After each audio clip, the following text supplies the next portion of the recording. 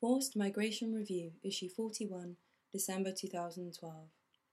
Preventing Redisplacement Through Genuine Reintegration in Burundi, by Lucy Hoville. Displacement is often part of a cyclical process of conflict and displacement. Preventing displacement, therefore, is not only about preventing new displacement, but about ensuring that people do not get redisplaced. As soon as a conflict is resolved enough to allow for return, whether voluntary or coerced, and the return package has been handed over to those who have signed up for the repatriation program, the crisis is deemed to be over, funding is redirected, i.e. reduced, and reintegration falls off the radar. The problem with this process is that where inadequate attention is paid to the extremely complex, fragile and fraught process of reintegration, the possibility for renewed tensions, conflict and eventually redisplacement increases. Burundi is a good example of this. The country is undergoing the long and painful task of reconstruction after decades of violence, political turmoil and displacement. Although several tens of thousands remain in exile, more than 500,000 displaced Burundians have returned over the past few years, some after more than 3 decades in exile. Their return is seen as a success by external actors, including UNHCR, which has described it as, quote, one of the most successful operations on the African continent, end quote, endnote 1. The fact that so many people have been able to return is extremely encouraging and symbolises optimism for the country's future. But while much has gone right with the return process, there have been some serious shortcomings with the process. These shortcomings are evidenced both within Burundi and in neighbouring countries, in particular Tanzania, where thousands of refugees continue to resist return. The effective reintegration of those who have been displaced is probably the greatest challenge facing the country, and a priority if future displacement is to be avoided. Reintegration is notoriously hard to quantify. However, it is clear that a key measure of sustainable return is the ability for all Burundians to genuinely and meaningfully exercise their rights as citizens, especially the ability of those who have been living in exile to properly reintegrate into Burundian society. Nowhere is the evidence of the exercising of rights more evident than in the ability for returnees to gain equitable access to land. In Burundi, the vast majority of the population makes their livelihoods from subsistence agricultural production.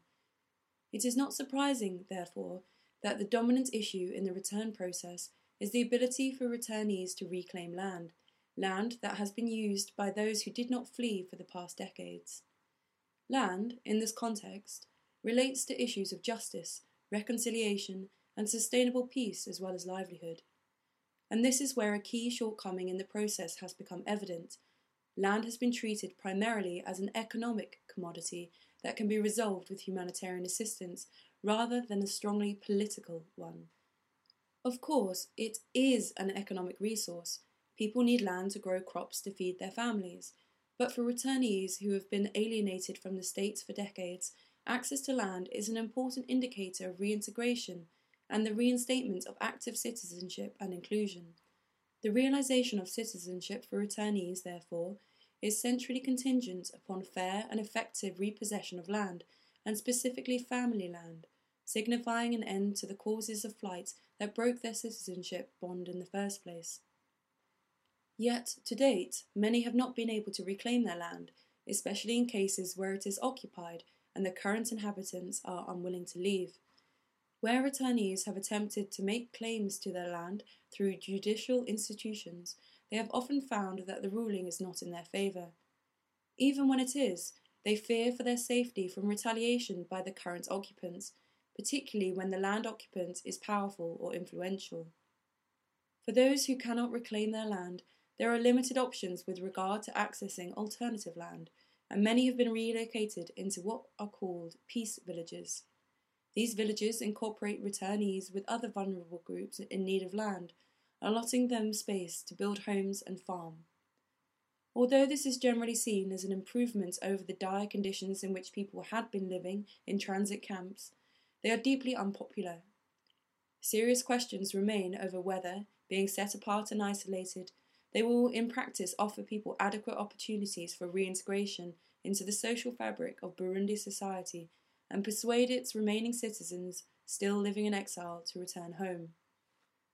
While land is not the only challenge, equitable land distribution in Burundi is certainly critical to the success of the current peace-building process and an important indicator of the potential for lasting peace. By this measure, to view return and reintegration in Burundi as a success would be to ignore the serious problems that are brewing. Tens of thousands of Burundian refugees living in the Mutabila camp in neighbouring Tanzania continue to resist repatriation despite appalling living conditions and the withdrawal of many services within the camp, raising serious questions about the assumed success of the returns process. In particular, for as long as access to land is seen as primarily a humanitarian rather than political process, there is a very real possibility that mass return would destabilise the country. Instead, it is vital that government agencies, policymakers, and humanitarian actors pay adequate attention to the need to address the current demands on land in a way that is simultaneously equitable and feasible. They need to ensure that adequate time and resources are invested in a complex and fragile reintegration process. Preventing displacement in this context, therefore, is about ensuring that reintegration is grounded in a broader framework of national reconstruction and about ending previous displacement in such a way as to break cycles of conflict and displacement. Lucy Hovil, Lucy at hovil.co.uk, is Senior Researcher at International Refugee Rights Initiative, www.refugee-rights.org, and Managing Editor of the International Journal of Transitional Justice, www.ijtj.oxfordjournals.org. This article draws on research conducted in Burundi in 2009. See International Refugee Rights Initiative, Social Science Research Council, and REMA Ministries. Two people can't share the same pair of shoes. Citizenship, Land, and the Return of Refugees to Burundi. Citizenship and Displacement in the Great Lakes Region, Working Paper No. 2, November 2009. Endnote 2. Endnotes. Endnote 1.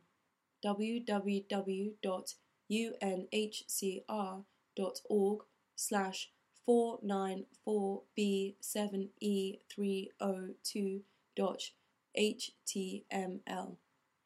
Endnote 2.